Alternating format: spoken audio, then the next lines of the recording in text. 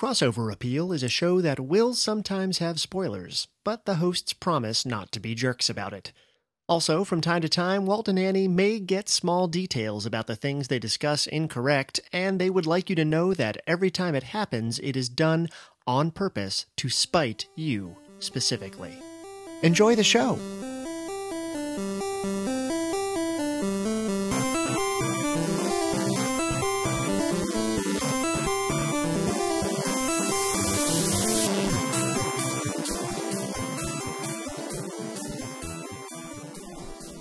Hey everybody, and welcome to Crossover Appeal. I'm Walt McGough. And I'm Annie Cardy. Hi Annie. Hi, Walt. Annie, it's officially the Christmas time. Season of... Yeah. They're in... Lights and holidays. Yeah. Candy canes and... Gingerbread. Snowmen. And regular men. Reindeer. Women. Non-gendered people. Exactly. Folks. Yeah. It's everybody. It's sure. If you're a McElroy fan, it's Candle Nights. Ooh. No. Is that like St. Lucia Day? No, it's just like it's a pan-denominational, Oh. non-specific and holiday-based winter festival of delightfulness. Nice. So yeah, it's a catch-all. Right on. And it's now. We're in Is Candle it? Nights. It's a state of mind. Oh. So you could have Candle nights can happen at any point? Exactly. Yeah, okay. Yeah, what do we do on Crossover Appeal? So on Crossover Appeal, we take two narrative forms of storytelling, book, movie, TV show, web series, whatever you got. If you're telling a story, we want it. I like you put a little spin on it this time. I like narrative form of storytelling. Yeah, that we'll find a good way to say it. Yeah, at we're some zeroing point. in on it. But yeah, we cross them over and see where the themes happen, see where the stories happen. Where the friends are, where Yeah. the enemies, Where the the kisses. Yeah. Most importantly. But Annie, if it's the holiday season and, I feel like it would be appropriate to talk about something Christmas themed, especially since we're sitting next to a Christmas tree. But last year we already talked about the two most definitive Christmassy Christmas things in existence. Like always, either number one or number two. Yeah. Both of them. Last year we did It's a Wonderful Life and A Christmas Carol. Yeah. So how where can do we top go that? from there? Just far away. Yeah, as far away as possible. I would say to the farthest possible edge of the spectrum of things that people refer to as Christmas movies. I don't know. I think we can get farther. Yeah, that's true. So these are can still be referred to as Christmas movies, but are they? We'll investigate on this, a very special episode of Crossover Appeal. Dun, dun, dun. Annie, what are we talking about today? What are we investigating? Tonight we are investigating While You Were Sleeping and Die Hard. Man, it's two movie titles that when you put them together almost sound like they have a sentence. Yeah. They're not quite there, No. but the implications are dark no matter what. Yeah, exactly. I feel like this way it's like, wow, this is like a thriller series. Yeah, essentially. On the Hallmark Channel, though, still. Yeah. Because, of course. But why don't you tell us about While You Were Sleeping? So, While You Were Sleeping is a 1995 romantic comedy starring Sandra Bullock, Bill Pullman, and Peter Gallagher. Peter Gallagher's eyebrows. Well, they certainly did have their own billing. It's true. But this is, super 90s romantic comedy cast. It was directed by John Turteltaub. Oh, yeah. I don't know if I'm saying his name right. I believe so. Okay. And he also directed Cool Runnings. Huzzah! So yay. And some other less impressive stuff. Well, I mean, it's hard to match the standard of Cool Runnings. But like legit, let's not bash Cool a delightful Runnings. film. This is an amazing film. And he has turtle in his name. He'll always be our friend. Cool Run. Like I'm going to do Cool Runnings at some point because that is yeah. a great movie. It'll pop up. So thank you, John Turteltaub. Thank you, Peter Gallagher. They form together. It's like They a transformer. do. Exactly. Yeah, it's actually really disconcerting because it's very fleshy. Oh wow! Yeah. But just with big eyebrows. Exactly. So While You Were Sleeping received largely positive reviews and was a huge financial hit. Like the movie grossed over $182 million worldwide Holy on an cow. estimated $17 million budget. Man, so it did okay. It did real okay. The story follows Chicago Transit Authority staff member Lucy Moderatz, whose has a job manning the token booth at one of the L stops. And this movie is so 90s. People use tokens to ride on public transportation. Well, you didn't give me a chance to shout, how 90s is it, before you finished. It's okay. You'll get it next time. We'll just I'll just wait for those moments. Yeah, it'll be great. It's so 90s that it tells you to talk to the hand because the face ain't listening. It is exactly that 90s. You know how I know you're 90s? Because zigga zigga. Because you know what you want. Yeah. So Lucy's father has recently passed away, and although he encouraged her love of travel, she largely lives alone in Chicago and just kind of works at her job. So it's a lonely life for Lucy. Mm-hmm. Lucy has a crush on a guy that she sees who gets at her stop every day on the L, but he doesn't know she exists. Mm-hmm. So on Christmas, when Lucy's working because everybody else is with their families, Lucy sees Peter get harassed on the L platform and knocked off the platform onto the tracks and is rendered unconscious. Yeah, actually, I'm glad you used harassed because I was thinking, my first response was no, he gets mugged, but they don't actually take anything. No, they don't. I think it might have been the kind of thing where it's maybe they were going to mug him. Oh, and then he beat them to the punch by jumping off the edge. He pulled away and then they were like, oh my God, we got to get out of here. Yeah. But I think even then it was much more harassy. Yeah. I think they were probably just trying to pick a fight. Yeah, trying to pick a fight. Real obnoxious people. Yeah, because he definitely still has his wallet on him because that's when we find out later on that he has pictures of himself in his wallet. Yes! I forgot about that part. So Peter's still unconscious on the L tracks. Lucy jumps down on the tracks to pull Peter out of the way, narrowly missing an incoming express train. Mm-hmm. Lucy goes with Peter to the hospital where she's mistakenly identified as his fiancé. Peter's distraught family rushes in and immediately clamps onto Lucy for the bright light her fake story provides. So they're like, oh my God, Peter's in a coma. He's had this accident. This is so awful. He's such a sad, lonely boy. He's such a sad, lonely boy. But oh my God, he's engaged. And the woman who saved him, who's going to marry him, saved his life. Yeah. That's so amazing. And she's Sandra Bullock. And look at her. She's so cute. Yeah, with weird bangs. She's way better than our son, Peter. Yeah, exactly. We'll take you. So Lucy doesn't want to break the bad news to them that she had never actually spoken to Peter before, so she pretends to be his fiance while he's in a coma. The movie goes to great pains to make sure that for at least the first third of this movie, she never outright lies. Yeah. She just keeps very, very quiet on things. Yeah, and Peter's family is so loud and talky and kind of pushy that she doesn't really need to say a lot. Exactly. And there's also reference to the grandmother's real bad heart problems. So she's like, oh my God, this grandmother's already dealing with her grandson being in a coma. They don't know how he's going to do. And now I'm going to tell her that actually this happy story you it's wrong. Yeah, I'm a liar. It really sort of artfully manages to keep it that she doesn't lie until she's over the point of no return already. Yeah, and then she starts lying out the wazoo. Yeah, right. Because that's what you do. Mm-hmm. When you're trying to not send grandma into a heart attack. When you're in a cute romantic comedy. Exactly.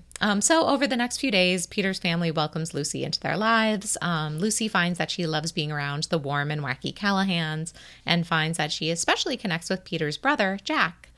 Jack and Lucy are falling for each other, but know they cannot be together because Peter is Lucy's fake fiance in a coma. Oh, no. Oh, my God. Just so you know, one of those normal couple problems. Everybody has that rocky beginning of their relationship. Exactly.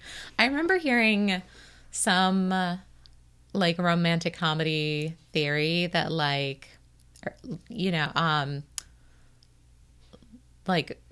Christian comedy is, outside sources keeping the people apart, and Jewish comedy is the people themselves, people's own neuroses. Yeah, exactly. Yeah. And I feel like this is very much oh yeah, this is real Christian comedy. And then I think of When Harry Met Sally. I'm oh, that's classic Jewish romantic comedy. Yeah, for sure. And it's I love both of those forms where it's either wacky circumstances or your own personal neuroses. Yeah, it's very Greek versus American tragic structures too. It's versus European.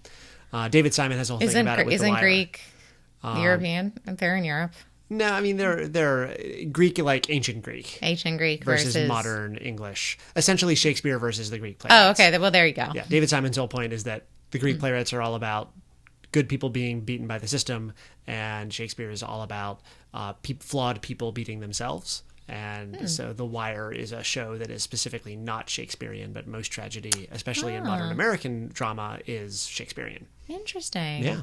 This has been your David Simon sidebar for Yeah. our holiday special. Whoever thought we would connect while you were sleeping with The Wire? Yeah.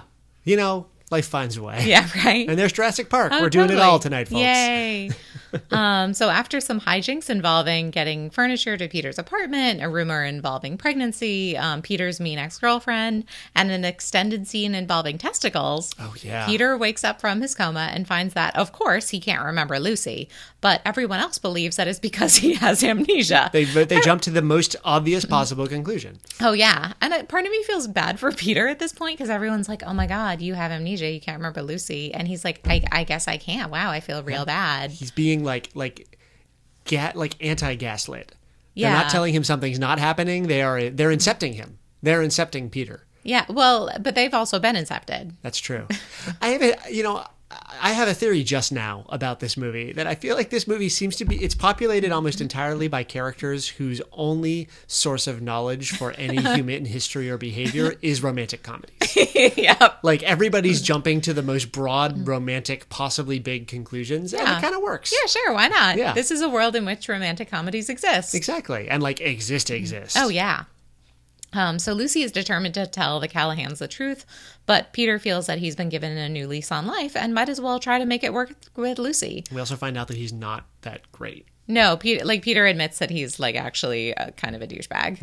There's squirrels involved. It's dark. Yeah. So Peter proposed, but Lucy's going to change all that. Yeah, exactly. So Peter proposes to Lucy for real, and they almost go through with the wedding before Lucy confesses to everything. She leaves the Callahans in the hospital and goes back to her lonely life. Bum, bum, bum. Bum bum. Or Sad wah, trauma. wah, wah. Wah, wah. Ba-do-do-do-do. Yeah, there you go. Seasonally appropriate. Until she's at work one day and Jack, plus his whole family, comes by to propose to her for real. So Lucy marries Jack, and no one cares that she pretended to be Peter's fiance because it's Sandra Bullock at her peak rom-com cuteness. And they hadn't been hanging out with Peter much anyway. No. So they don't seem to really care what he feels. Yeah, right. And also, this, I looking back at the movie, I'm really glad that they really say, this happens over the course of, maybe a week. Yeah, it's a very compressed It's time not frame. like Lucy was lying to them for 2 years. It's not like the stepdad. The stepdad? Yeah, the stepfather. It's whatever the movie. Terry O'Quinn from Lost plays a serial killer who marries families, and then when he determines that they are not the perfect family he's always wanted, he slaughters them and moves on to the next one. Wow. Yeah. Yeah, Lucy is not that guy, No. but she could have been. She could have been. That could have taken a real dark turn. Yeah, there's a very different take on this film that is not too different from the movie that we watched, but has a very, very dark ending. It's just one small change, and suddenly. Just twist one little knob. Yeah, sorry, Callahans. So the characters in this movie, who are not terrifying, are Sandra Bullock as Lucy Moderatz, a sad CTA employee looking for love and a big family. Bill Pullman as Jack Callahan, furniture maker and earthy good guy. I feel like guys who make furniture are a trope in romantic. It's the perfect things. blend of artsy and practical.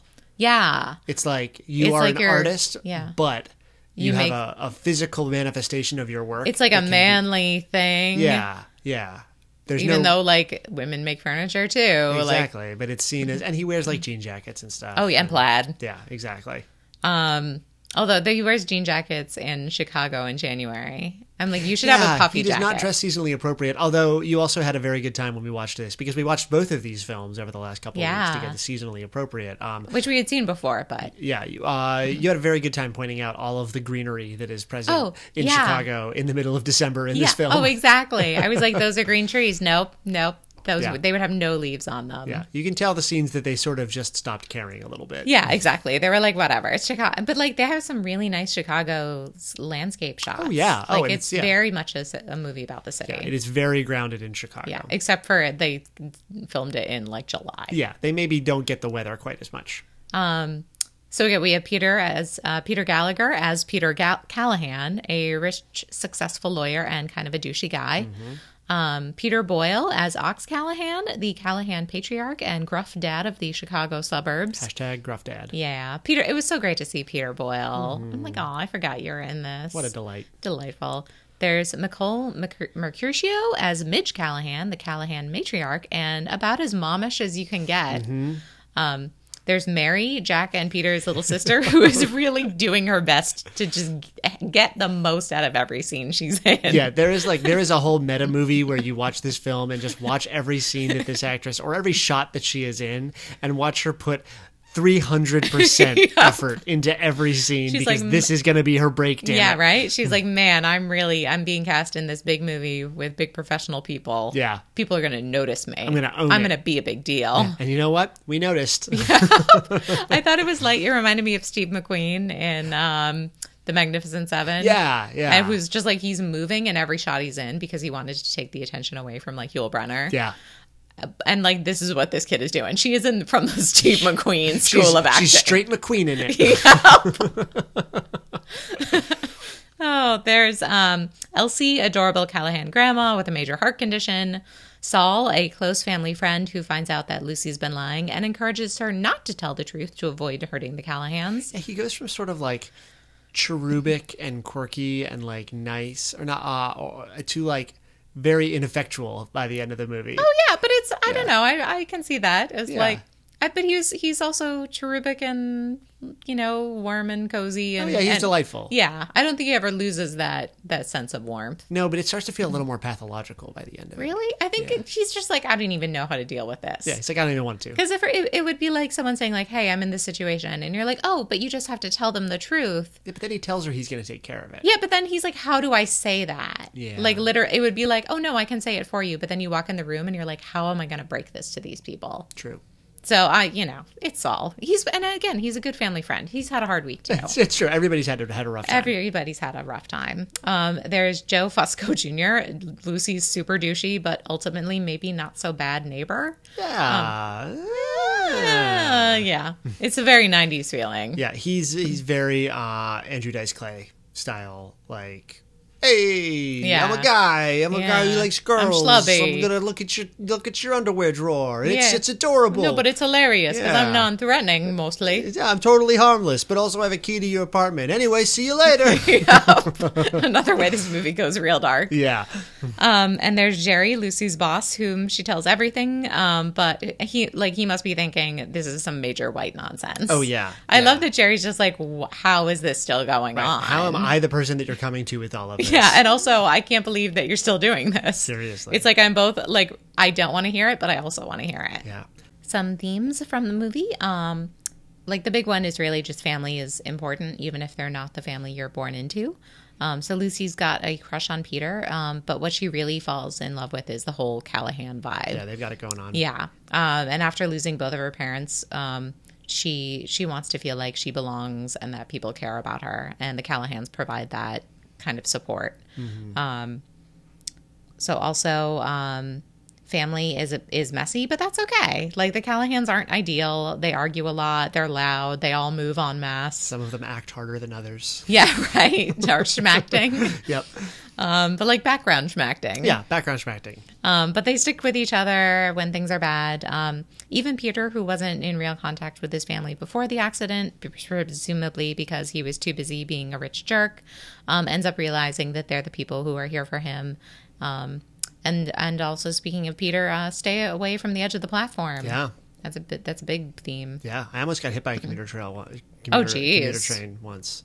Yeah, I remember I was like standing on the L. No, it was the commuter rail here in Boston. Oh wow! Yeah, when we were living in West Newton, I was standing on the platform and I had my headphones in and I was I leaned out to see if the train was coming towards us, and then I was just like, and there was nothing for like, all the way down. You can see for miles, and I just sort of turned around and I was listening to my music, and then I saw the people like over a little bit farther away, like waving me over, and I like stepped over to talk to them, and a train going express the other direction just like shot past. Oh my god! So yeah, I don't do that anymore. No. So yeah, were they trying to kill you?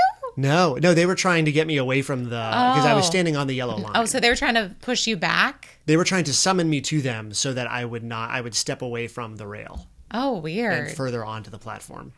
Yeah, it was crazy. Yeah. Man, I'm real glad that you did not get hit by that train. Me too. Yeah, so yeah, don't pull a Gallagher. Yeah, right? Whether there's watermelons involved or eyebrows or, Gallagher, the Oh, okay, comic yeah. guy. Is he still a thing? Yeah, he's a super duper mega conservative conspiracy theorist. Ew. Yeah. Yeah, don't be him. No, he's not going gracefully. But hey, but let's talk about Peter, this movie. yeah, and like Peter Gallagher's eyebrows are great, actually. They're So very you great. know They're what? incredibly well manicured. Yeah, like if you are gonna go that way, go Gallagher, go full Gallagher. Go that Gallagher. Oh yeah, Just you've got to be really clear on which Gallagher Yeah. you're going. Exactly. So some things I like and think other people will like. What? There's a Gala go and a Gala stop. We'll leave it to you to figure out which one's which. The eyebrows are the go. Yeah, that's true. Yeah. So things I like and think other people will like. This is a classic 1990s romantic comedy. It's got some real cute leads, including Sandra Bullock in her breakout romantic comedy role, which she nails. And it's also got a great balance of charm and light, wacky antics. Even though the setup is a little weird, like coma, fake fiance. Oh my God. It's a romantic comedy with a lot of charm and warmth and heart. It's very invested in the characters, and you just kind of want to spend time with all these people. Yeah, it's interesting, especially compared to like later career Sandra Bullock romantic comedy movies, where like her motivations in this one are so grounded. Yeah. Of, like, I'm very sad. My dad died a year ago. Yeah, and I love like, that it's like there's a whole scene of her being like, he got cancer, he wasn't doing well. We moved to Chicago to go to like an experimental program, and that didn't work either. And I've just been alone for the last few years. Oh, and it's like I had to drop out of school, and I got a job at the CTA. Right, like they even like ground the quirky job. Yeah, but that's the thing. It's not even like a cute, quirky job. It's not like I work in an adorable bakery and I still kind of have an apartment. It's like she's like, I work for the CTA. It's a completely normal job. Yeah, exactly. So I think it's like it's fascinating to see like a romantic comedy that really takes its characters as seriously as it does, despite having a premise that's very wacky. And out there. Yeah. It's really just the premise itself is wacky. Everything else is real grounded, which is nice. Also, Bill Pullman and Peter Gallagher have a surprising amount of chemistry. Like, of all the people in this movie, I felt like their chemistry was the greatest. Yeah. And they're like a little snippy with each other, but it's fantastic. Yeah, they have a lot of affection for one another. They do. And I honestly would love to see them star in a movie where they're a married couple. I'd watch that. Yeah, right? Like, bring it, Hollywood. Give me this movie. And then they stop aliens from taking over the Earth. With their eyebrows? Yeah, absolutely. Yeah. It's their eyebrows Independence Day. Exactly. So yeah, would you like to tell us about the eyebrows of Die Hard? It's true. I mean, Alan Rickman has some He nice has brows. some really good eyebrows. Yeah, they're a different genre than Peter Gallagher's. Yes. A little less Caterpillar. Yes, A little more he, slick he European. wore them. Yeah, but he wore them well. He really did. But hey, let's talk about Die Hard. Die Hard is a 1988 action-adventure film directed by John McTiernan, and it is the, I believe, absolute #1 film that the internet likes to remind everyone is set at Christmas. Yeah, right. Like, everybody on the internet loves to talk about Die Hard being a Christmas movie. Hashtag is my favorite Christmas movie. Yeah, because and like, they're not wrong. Because think it is, but it's become the ironic Christmas movie of choice, I guess. Yes. If you're on the internet. And it's all. I think by this point, it's swung to like pumpkin spice latte status of like, if you're insisting that it's your favorite Christmas movie, it's like, we get it. You're real cool. You're too cool for Christmas movies. Exactly. No one is too cool for Christmas movies. True, but you can still like Die Hard. Exactly. And a lot of people did. It was a massive commercial success. It made Bruce Willis into a sort of surprise and overnight action movie heavyweight. It launched a big honking franchise of continually diminishing expectations. And most importantly, it introduced American audiences to the majesty of Alan Rickman. So basically, I can thank Die Hard for Alan Rickman. Oh yeah, absolutely. He's so fantastic. He's amazing. And he's so we miss fantastic you. in this movie. It was like this and then Robin Hood, Prince of Thieves. Like, Yeah. It was the 1-2 punch of people being like, oh, this guy's awesome. Yeah, right. And he's just having so much fun as the villain in both movies. Yeah.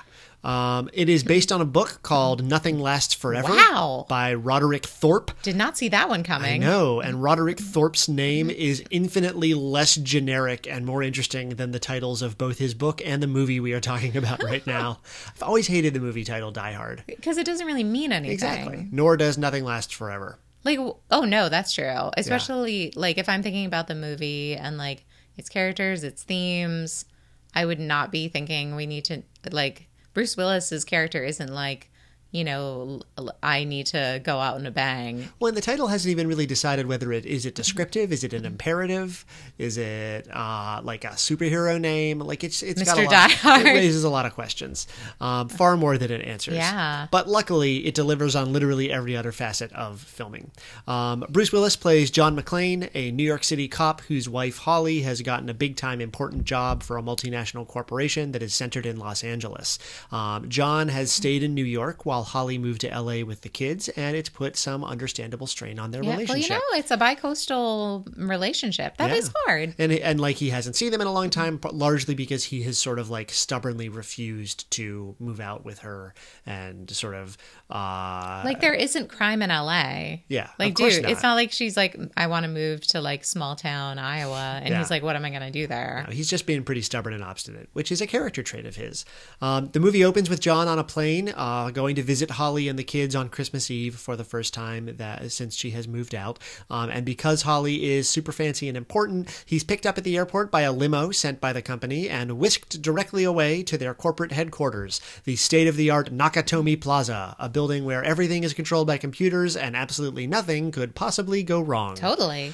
The Nakatomi Company's Christmas party is in full swing when John arrives at the tower, and he and Holly celebrate his arrival by having a big fight in her office while he changes out of his traveling clothes. But you know what? That feels actually like the most Christmassy thing to me. Oh, yeah. Where It's a super legit scene. Yeah. It even starts with them like being nice to, and like, oh, it's lovely to see you again. Yeah. And then it like, I feel like it's a very naturalistically written scene in the way that it slides into this really It's like acrimonious we're argument. like we're a couple having a real bad time. We're both like very mad at each other. Right. We're trying to like do this nice thing over the holidays for the kids, but everything is gonna like fall apart. Exactly. Largely because John just kind of blows it. He can't apologize for anything, and he's gonna learn a valuable emotional lesson. He though. is. To de-stress after the fight, he follows the advice of a guy who he met on the plane and is never seen again outside of the opening scene to take off his shoes and make knuckles on the carpet with his toes.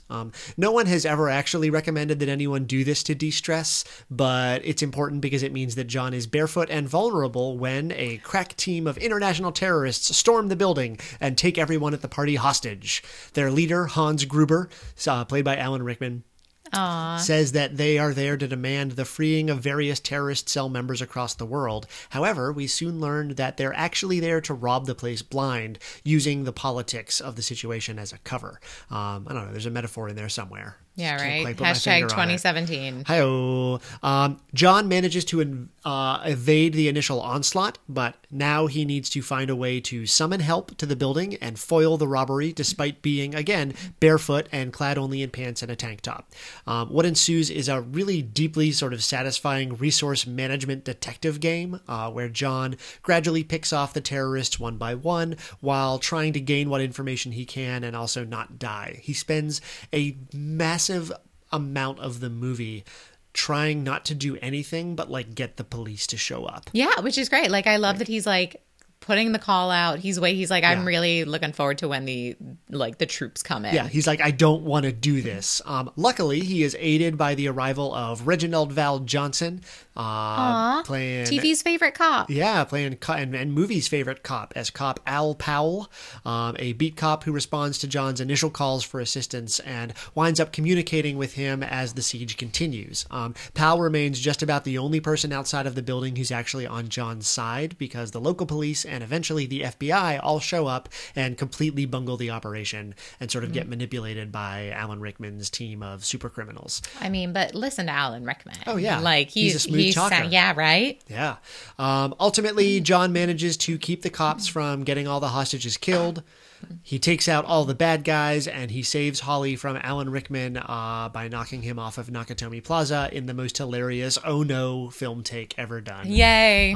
Which we have been told by reliable sources was done in one shot because Alan Rickman was afraid of heights. Yeah. And the stuntman told him he had to do it once and told him he would count to 3 and drop him and actually Onto only like a counted. big, like cushy cushion. Yeah, exactly. And the stuntman told him he would count to 3 and then only counted to 2. So it's a very genuine look of, oh no, on Alan Rickman's face. Yeah, right. Like And kind of betrayal. Yeah, like it's real bad. But it's great. Yeah, it's great. John and Holly ride off in their limo to go have Christmas Eve together. Yeah, and like the guy who drives the limo is Argyle? like, Yeah, we'll talk about Argyle. Yeah, but he's the best. He's great. He's secret hero of the movie. Secret MVP. Yeah. So the characters, we have John McClane, played by Bruce Willis. He's a guy who really does not want to be doing what he's doing from moment one to the very end of the film, but he is very good at it. Yeah. Hans Gruber, played by Alan Rickman. He's a sly manipulator who knows a lot about international finance and also business suits. Holly Gennaro McClane, played by Bonnie Bedelia, resourceful and brave, if pretty underutilized by the movie. She's like the leader of the hostages, and she does a good job. They at least present her as competent and like brave in the face of a real like bad situation. Yeah, and very no nonsense. Yeah, she has great '80s hair. She does. Mm-hmm. Al Powell, played by Reginald Val Johnson. He's a cop dealing with the ramifications of having shot a kid, as he says in one of the scenes. I feel like that line reminds me a lot of Snowpiercer. Like I know that baby stays best. Yeah, I shot a kid. It's great. It's a great line reading. But yeah, he's dealing with his own hesitancies about service. But by the end of the movie, he shoots a bad guy, so everything's fixed. Dwayne Robinson, played by Paul Gleason. He is the chief of police. The actor is the principal from The Breakfast Club, who is giving essentially the exact same performance that he does in The Breakfast Club. There is Argyle, played by Devereaux White. Good. He's John's limo driver. He winds up getting stuck in the parking garage and ultimately becoming a hero in his own small way by thwarting one part of the robbery. There's Richard Thornburg, played by William Atherton. He's a sleazeball reporter who inadvertently gets John's family involved in the whole mess by trying to cover the story. He also shows up in one of the sequels. He's like he gets punched by John McClane at the end. It's very satisfying. There's Harry Ellis, played by Hart Bochner. He's just the Mr. 80s guy character from Futurama, if you've ever seen that episode. He is the 80s guy to ever 80s. There's like multiple shots of him doing cocaine because he's a total sleaze. He messes everything up by trying to like be the guy in control who's going to negotiate with Hans Gruber, and as a result winds up being the only hostage fatality in the entire film. And all the other hostages were like, oh no, this was all of us. No, please stop. Don't go. This was definitely all of us. There's Joseph Takagi, played by James Shigeta, the head of Nakatomi Corporation, who maybe should have invested more in security and less in models of bridges for his office. And then there's all the terrorists. They're mostly all big, strapping German guys wearing sweatshirts and other athletic wear. Yeah, it really does look very funny in terms of like thug style. Yeah, they're both like really big and imposing and very non-threatening looking. Yeah, because like they're all like 9 feet tall and made of muscle, but they also look like they were like taken from the background of like an ABBA music video somehow. Yeah, they're all wearing like aviator glasses, and it's like a very kind of nerdy pastel-y crew. shades. Yeah. Anyway, they all die. But yeah, they have two of them are brothers, and so there's a little drama there when one of the brothers gets killed and the other one gets obsessed with killing John McClane, and blah blah blah blah. Blah. John McClane, oh god, oh, watch out, John. Seriously. But hey, some themes and fun stuff for the movie. What this movie really did incredibly well was capture the time period that it came out of and sort of subvert a lot of it. It really redefined what an action hero was. After an entire 1980s worth of Schwarzeneggers, Stallones, and other sort of unstoppable, roided up killing machines, Die Hard put a guy who to that point had been known mainly as a comedic actor on Moonlighting. That's right. Yeah, that was like his whole thing. He was I thought this was his breakout role, but I forgot about Moonlighting. Yeah, it was like, oh, good old funny Bruce Willis. Will they, won't they? And it just dropped this comedic character actor into a life or death situation where the character suffers every single moment of the film. John gets beat up, shot, cut by falling glass, has to walk across the glass. He gets caught in multiple explosions, and it's an action movie, so he survives more than most people would. But the wear and tear show through the whole film. Oh yeah, and it looks like he is real not having fun. And like you said, he's just like all he wants is for other people to come and do their job. Yeah, he's miserable. He's like, first of all, I'm on vacation. I shouldn't even be doing this job. I'm not in this precinct. I shouldn't be doing this job. Yeah. And I don't want to be doing this job. Right. I just want to be fighting with my wife for Christmas. At the same time as all of that, his desperation and resourcefulness make him much more relatable to the audience and mean that we root for him even when he's being a little bit of an obstinate jerk. And speaking of John being an obstinate jerk, this movie weirdly has a lot to say about performative masculinity. John needs to let go of the notions that Holly's success make him less of a man, and he needs to learn to apologize to her, which he does over the course of the movie. At the same time, Hans Gruber plays up the machismo of the lone wolf terrorist, but does it all as a ploy to cover his baseline greed, the fact that he's just sort of this common bank robber.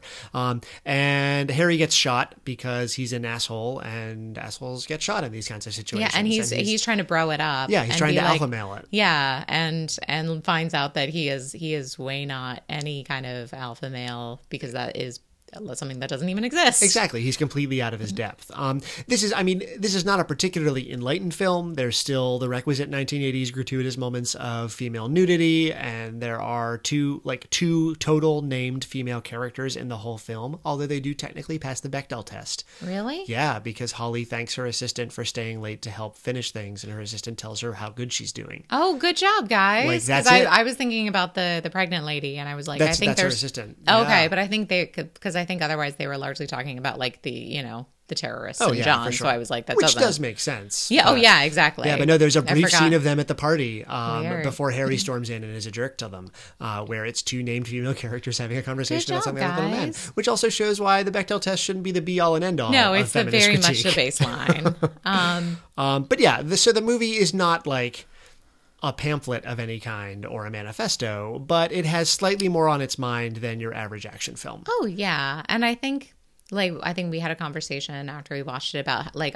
there's so much in this movie that questions toxic masculinity and like this 1980s idea of like shoot 'em ups. Yeah. But the visual framing of the movie does not underscore that message, and it is Exactly. so focused on how awesome Bruce Willis looks while he's fighting the bad guys. Yeah.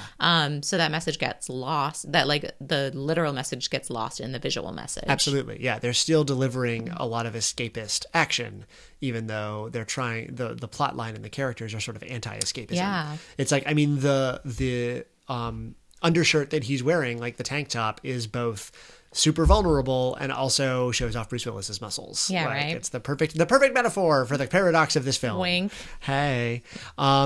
But most importantly, this movie does a great job of manipulating the stakes throughout via information gathering. A big deal is made throughout the movie of who knows what, when, and how many terrorists there are, where they are, where John is, and it's essential to each character's survival to stay as up on the information as possible. And that's only heightened and complicated by the fact that everyone is on the same radio channel through the entire movie. So even people who are working together wind up having to be careful about what they say because they know that the bad or good guys are listening in. Which it feels so 80s to me. Like if that movie were set today, people would have cell phones and that would not be an issue. They would be texting each other. Yeah, there would be no drama to it whatsoever. Yeah. But, maybe they have cell phone dampeners or something.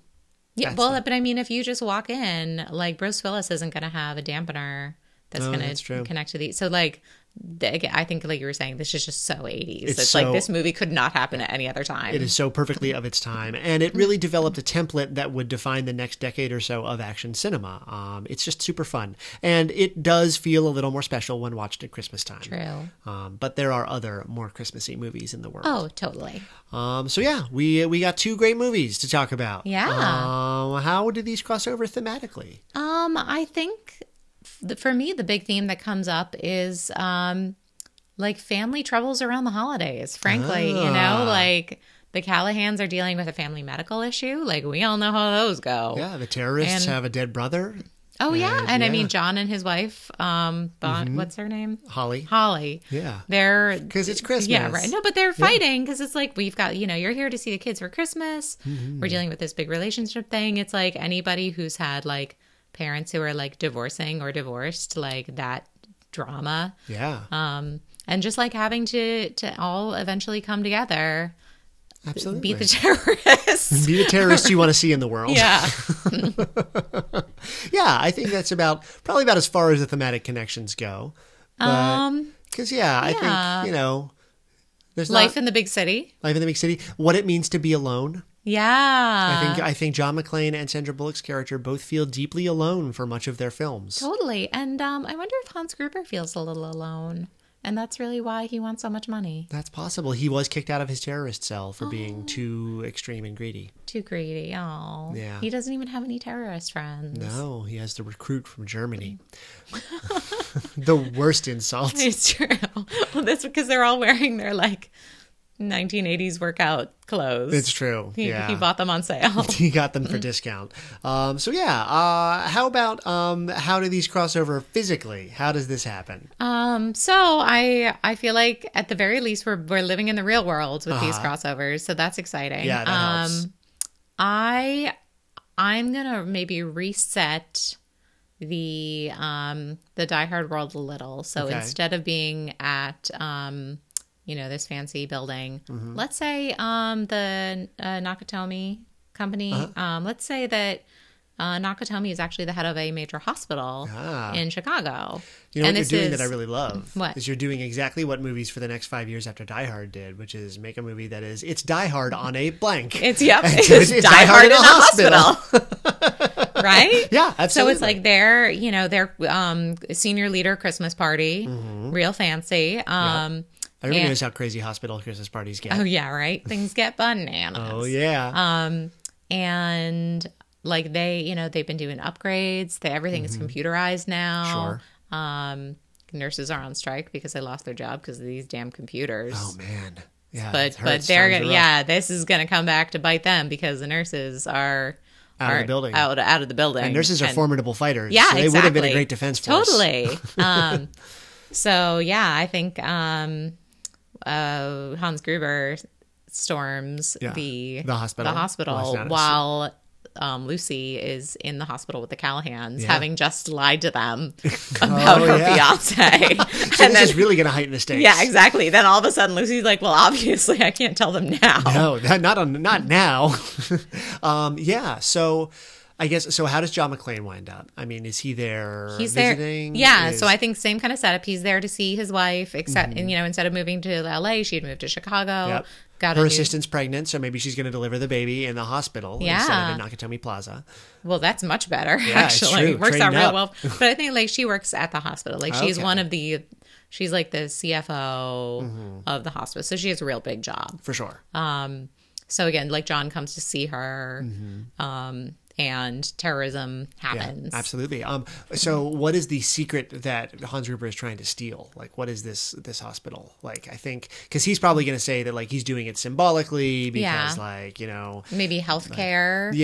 Scandals. Affordable healthcare is bad, or they bombed hospitals in his hometown or something. But he's actually there because he's stealing everybody's medical records to sell them on the early on the internet. dark web. Yeah, on the early webs. The early webs, the darkest web there was. Well, that is true.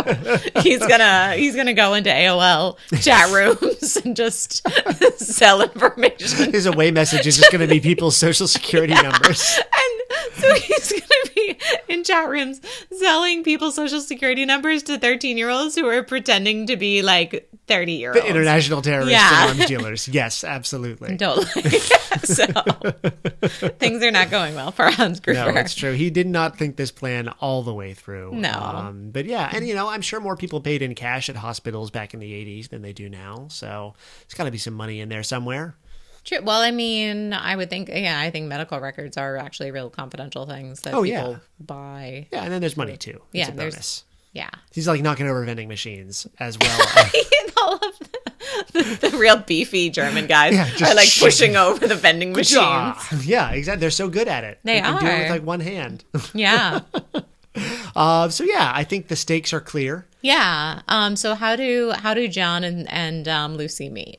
Oh man. Well, okay. So I think, same situation. John winds up by himself, like maybe, and again, a wing that's under construction in the hospital. Yeah. And so he flees there. Maybe Lucy's gone there to try to get her story straight and like think like she needs to escape she's like, the I just need a Callahans." minute. Yeah. And so she's trying to think, and then they both run into each other during the siege of Nakatomi Hospital.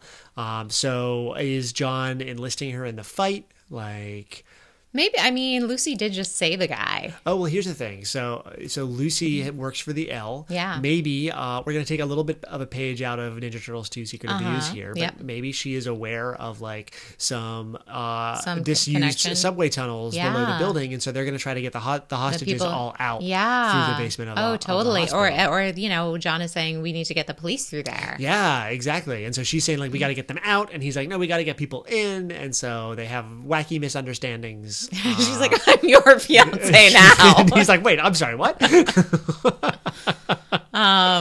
But yeah, I think they're using their collective smarts to outsmart Hans Gruber. Exactly. And yeah, maybe Lucy uses her con artist skills to go undercover a little Right? bit. Oh, yeah. And like, frankly, she's working for the CTA. She's seen some stuff. Like, I don't think you're working the booth at the CTA without dealing with some real tough personalities. Oh, for sure. So, I think Lucy might end up being the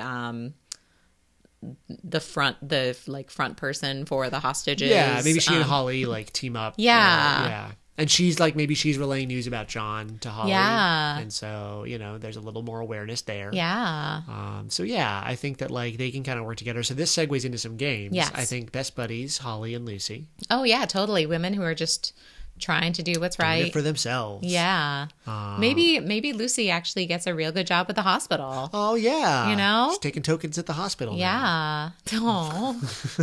Maybe like she, gets to go to. Maybe she goes back to school. Maybe she goes back to school. Yeah. Maybe she was going to be a nurse. That's true. But didn't all the nurses get fired? No, because they like use the computer program to like take over the hospital. So then the hospital was like, we need humans. We need humans back. All the humans. Every human. So bring the nurses back. Burn these robots. Yeah, right. They know what they did. Just throw them all into the Great Lakes. Exactly. So I think best buddies, Holly and Lucy, for sure. How about... Kiss Your Faces. Are there any unorthodox Kiss Your Face meetups? So Peter Gallagher is single. Let's say he wakes up from his coma. Yeah. Maybe he meets the pregnant secretary. Oh, yeah. I mean, I don't know if she was with somebody. I was sort of thinking that maybe Hans Gruber falls in love with him while he's sleeping. That's better. That's so much better. Because he gets one look at those eyebrows. And like, apparently, and I'm flummoxed by this, apparently Peter Gallagher is a love at first sight worthy person. He's a nice looking guy. Yeah. I would say Peter Gallagher has more first sight impressiveness than Bill Pullman. See, I think this is where you and I disagree. I'm a Pullman man myself. You're a Pullman. You've got the Pullman car. Exactly. Choo, choo, choo. Choo. Pullman car Hiawatha. Coming for you. Yeah. It's the name of a Thornton Wilder play. Oh, Thornton Wilder. But yeah, I think... I think that like Alan Rickman is like serving all the hostages, and suddenly who is that man with the striking eyebrows? Oh my goodness! And maybe Hans Gruber, he loves money. He loves money. So and Peter does Peter Gallagher. He's got a lot of money. Yeah. And maybe that's the thing. Maybe Hans Gruber again. He's very lonely. Yeah. He was just looking for someone to share his high wealth lifestyle and with. Peter Gallagher hadn't settled down yet either. No. And he always felt like there was something missing in his life. Yeah, and he was with Ashley Bartlett Pear or something. Yes. I'm sure her last name was Pear. Yeah, right. His real mean ex-girlfriend. Mm-hmm. And like, it just, it never really seemed like he was like really into her. Yeah. So I think he was probably waiting around for an Alan Rickman. For an Alan Rickman type. So yeah, now I kind of want them to escape. No, I think this is going to be one of those where we make it a happy ending. We don't carry through to the conclusion. Alan Rickman does not get thrown out a window. Or if he does, Peter Gallagher's with catches him. Oh, that works too. And then they both die. And then they both fall, but they fall together and it's beautiful. There we go. No, we're not going to kill them. They're so cute. This is the problem when we get totally mismatched movies. It's true. I just want to make everybody happy. Yeah. Any battle domes that we don't see coming? Bill Pullman beats up Harry for sure. The cokehead, Mr. 1980s guy. Oh yeah, totally. Yeah. He's like, I make my own furniture. Pow, pow, pow. Bam. Out of you. Yeah. I don't know why, but I really want to have Mary, the little sister, fight somebody. Maybe Reginald Val Johnson? No, I don't want him to fight. Maybe one of the terrorists. One of the terrorists, yeah. And I don't know if she wins or not. I think she wins like randomly. Like there's no way she should win. She knocks over a vending machine on him because then it's poetic justice. Yeah. Yeah. It's like, now you can take all the change you want. Oh. Yeah. And then that's over. And then I think she and Argyle become friends. Oh, Because yeah. Argyle's acting pretty hard in Die Hard, Oh, too. totally. Yeah. But really doing a good job Yeah, at just it. delightfully. Yeah. Yeah, I think that really works. I think Mr. Nakatomi, or I'm sorry, not Mr. Mr. Takagi, becomes good friends with the parents, I'm sure. I think he and Peter Boyle get a drink. Yeah, and maybe Mr. Takagi, again, like maybe learns that it's like, oh, you know, there are more important things than building real big bridges in your building. Maybe I should kill all these robots. Yeah, maybe I should kill all the robots and go into the antiques business because that's safer. That's it's way safer as an investment. Peter Boyle and he both of his sons leave the family business. Oh, yeah. So maybe he and Takagi go into business together? Go into business together. Yeah, or at least Takagi invests in his business. Yeah. Yeah. Works with his hands. Oh, he likes building models. Yeah. Or at least commissioning models. Well, then he commissions Bill Pullman to make him real adorable furniture models. Tiny little furniture models. Dollhouse furniture. Yeah, there we go. That's what they're called. Yeah. I like this crossover. I do want to see Reginald Bell Johnson best friends with what's his name? The friend? The CTA manager. Oh, yeah.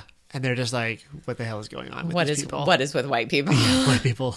This is a problem. Yeah, right? Yeah. But like, honestly, I feel like, so if we're recasting this in Chicago, like Reginald Bell Johnson, he's a Chicago cop. Yeah. Like, and then he goes home to his house on Family Matters. Yeah, exactly. And his best friend is the manager at the CTA. Yeah. That sounds real. It's totally legit. Maybe that becomes the line me. of communication. And that's like, they're the connecting force of Lucy and nice. John McClane. Yeah. So they're both coordinating on the ground. Good job, guys. Yeah. And then they get in through the tunnels and they storm the building and they get the hostages out and everybody's happy. Yeah. Yeah. Good job. Woo. We did it. We did it. We made them kiss and stuff. We crossed it all over. Yeah. But now, if people want more while you were sleeping style goodness, where should they go, Annie? So for more Sandra Bullock romantic comedy goodness, try Miss Congeniality. Okay. Yeah. It's a Sandra Bullock movie with more of a sloppy Sandra, but she's also way hardcore and funny. And this Never movie's want to be got a sloppy Sandra. well, the movie it's like a makeover thing. Yeah. She has even worse bangs than in While You Were Sleeping. Or like no bangs or something. But the movie's got a lot of charm, and again, like it's Sandra Bullock. She's really working it. For more 90s-ish high-concept romantic comedies, try You've Got Mail, which is about the cruel world of 1990s mega bookstores and how they almost destroyed the indie book scene. But actually, it's a take on Shop Around the Corner / She Loves Me, in which two people, Tom Hanks and Meg Ryan, who correspond via email, don't know that they're professional enemies in real life. And are adorable. But the indie bookstore here is actually the main star. It's perfection. There's Sleepless in Seattle, which also features Tom Hanks and Meg Ryan as a guy who calls into a talk radio show to talk about his dead wife and trying to move on with his life, and a woman who falls in love with / stalks him. Definitely stalks. Definitely. Like, I remember when that came out, that was such a big romantic movie. Like, I used to watch it a lot. Like, we had it on VHS. And now I remember seeing it recently and being like, there's nothing romantic here. No. She also, like, they didn't even meet. Like, Tom Hanks has no idea this movie is going on. No. Also has Bill Pullman in it. Yeah, and Bill Pullman. As a character named Walter who dodges a bullet. It's Walter and Annie. Yeah, that's right. Yeah. Man, he gets out of there just in time. He really does. I would love to see, like, the behind, like, you know, like the after credits movie sequence in which he's at a bar and he's like, man, I got out of a real bad relationship. Like, it was hard at first, but I am so glad to not be in that crazy lady's life. Boy, do I have a story for you. Exactly. There is My Best Friend's Wedding, which is actually like part romantic comedy and part send up of romantic comedies. That does really well on both counts in a surprising way. There's Never Been Kissed, about a female reporter who goes back to high school to get an undercover look at teen life, except she was a total nerd as a teen, so she has no idea how to be popular. There's The Wedding Singer, about a wedding singer who falls in love with one of the brides whose wedding he's going to play. It does have a rapping granny in it, though, so you got to watch out for that. That is true. So which is worse, like like Wacky Granny or like Baby Reaction Shot. Baby Reaction Shot is worse than everything in the world. Wow. Ever. Wow. You heard it here first, folks. Okay. Well, It's now the we worst know. thing you can do in a movie is have a baby reaction It's like the shot. anti-Nobel Peace Prize. Oh, I hate it so much. So Walt will not be watching. No, you can because it's a granny, not Yeah, I baby. can tolerate rapping Granny. Okay. There's It Could Happen to You, about a cop who gives a waitress half a lottery ticket as a tip and they end up winning the jackpot. There is One Fine Day, about two single parents trying to make it through one really busy day in New York City. I don't think I even know that one. Really? Oh, that's Michelle Pfeiffer and George Clooney. Ah. And they're just, it's like, you're both charming. I love you. Yeah, absolutely. There's Return to Me, about a man who loses his wife in a car accident and the woman who receives the wife's heart as an organ donation. Ooh. It's like Love so from cheesy. beyond the grave. Yeah, right. It's so cheesy and adorable, and I love it, even though I feel like I shouldn't. And on the YA book side, some high concept rom coms with big hearts. There's Jenny Han's To All the Boys I've Loved Before series, in which a teen girl's like diary-esque letters to all the boys she's crushed on are accidentally mailed out. No. Yeah, like so embarrassing. I would die of awkwardness reading that book. I love that you weren't like fake gasp, but it's No. like actual That panic. one hits me where I live. Yeah, right. There's Anna and the French Kiss by Stephanie Perkins, about two teens who meet at an international school in Paris. And Nick and Nora's Infinite Playlist by Rachel Cohen and David Levithan, about two teens who meet during one wild music-filled night in New York City. And the movie is also super adorable. Super fun movie. Yeah.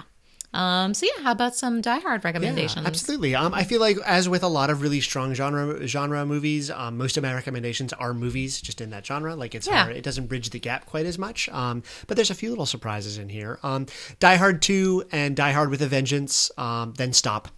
Don't go any further. Yeah, even Vengeance is kind of pushing it, but the sequels are admittedly diminishing returns, but still fun. Like it's a good formula, and there's a reason that it got replicated so much. There is Speed, the Keanu Reeves, Sandra Bullock movie. Yeah, I feel like Speed is actually the crossover. Yeah, I think so. Yeah. Yeah. And it became the next blank on a blank movie of the 1990s. Yeah. That like everything was trying to replicate. There's a bomb on a blank. Yeah, exactly. And there's The Taking of Pelham 1, 2, 3, the 1974 film. I have actually not seen it, but I really, really, really want to. It is about a heist on a subway train. There's Dashiell Hammett's book, Red Harvest. Lots of information and playing against sides. It's like the original sort of mysterious loner, in this case a detective, comes to a town with two warring factions in it and plays them against one another.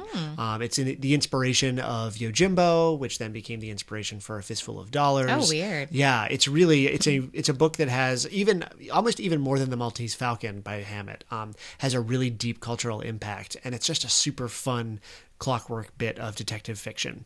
There's Looper, for a sort of really fun and high concept look at old Bruce Willis and his action persona, directed by Rian Johnson of The Last Jedi. Which we thought was awesome. Yeah, absolutely, and everybody should go see because it's great. And Looper, BB-8 is amazing and my best friend. Yeah, but Looper is a wonderful film about time traveling assassins with Joseph Gordon-Levitt and Bruce Willis and Emily Blunt. So like, what's not to love? There's for more just like pure fun adrenaline action that delivers on its promise. There's movies like The Raid, Redemption, and John Wick. I think both are just super simplified, sort of clear distilled action in a way that Die Hard felt like it was in the late 80s when it came out. There's The Fugitive with Harrison Ford and Tommy Lee Jones. Another fun, exciting, procedurally minded showcase for its two lead actors. And just like two lead actors who really make the movie. Yeah, absolutely. It has some of the best protagonist-antagonist interplay since Die Hard in an action movie. It's just super fun. And it is as interested in the way that Harrison Ford's character and Tommy Lee Jones's character maneuver through the situation. That's really fun. And then there's just some super fun 90s action movies like Super Cop with Jackie Chan. There's Point Break with Keanu Reeves and Patrick Swayze. There's Terminator 2 Judgment Day, which I will never not want to watch. And then there's Hot Fuzz, which is the greatest movie of all time. Yeah, another very different and much sillier and brilliant deconstruction of all of those movies that I just named, and more. Hot Fuzz is amazing. There's a great YouTube series called Movies with Mikey, where he breaks down why Hot Fuzz is perfect in about 20 minutes. And he's correct. Yeah, and he's absolutely correct. I don't even have to see that to know he's correct. No, it's brilliant. I'll show it to you. And then the last thing I will say is if you're interested in Die Hard as a piece of cultural history as far as action movies, I cannot highly enough recommend a series of columns on the AV Club by Tom Bryhan called A History of Violence.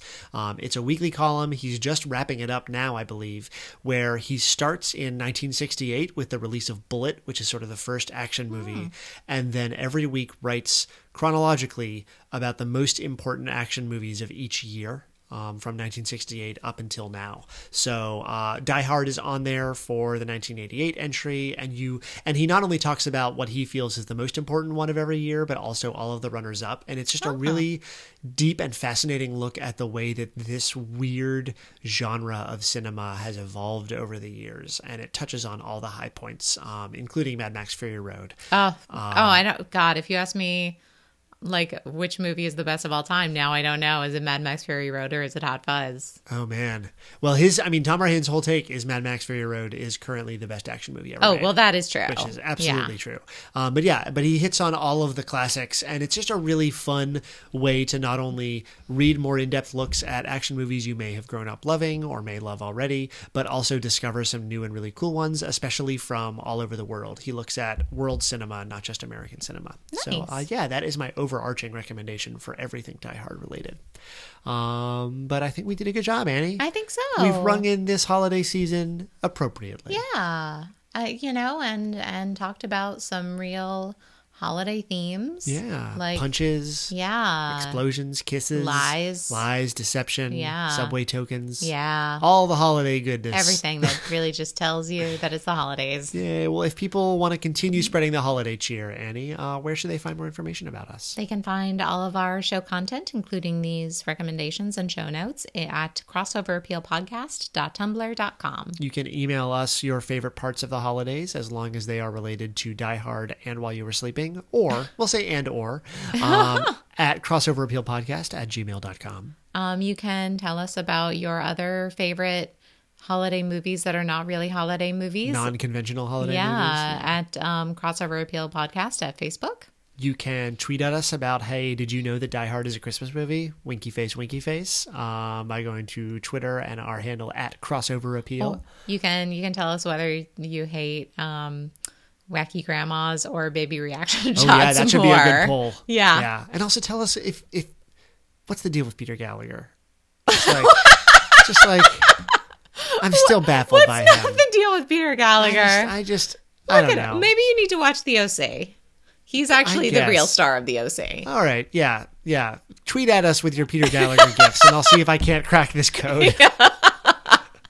Well, maybe it's are you a Gallagher or are you a Pullman? Oh man, that's a real question. That's true. Maybe that'll be another poll as well. Well, if you want to stick around and make sure that you're present with us when we crack this code, Annie, how do they make sure that they're able to listen to the most recent episodes? So you can subscribe on iTunes, and then also you should, while you're there, maybe rate and review our podcast. It's the greatest Candle Night's gift of all. Yeah, and guys, it takes just a minute. It'd be real great if you did that. Yeah, and we will shout you out. Absolutely. And we'll also love you forever, because it's the best way to get the word out about this podcast to all of your friends and ours. Yeah. Our friends we haven't even met yet. Absolutely.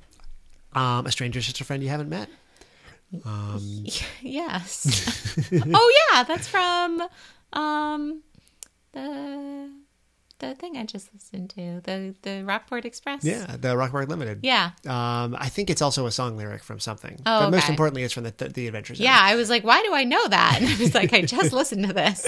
I believe it's a Simpsons song. Oh, okay. But we'll clarify that later. But in the meantime, we're gonna go blow some stuff up and lie to some families. Because it's the holidays. Absolutely. We'll see you all back here in 2 weeks. Have a wonderful holiday season and a great new year. But for now, this has been Crossover Appeal. I'm Walt McGough. I'm Annie Carty. And we are reminding you to, as always, please ship responsibly.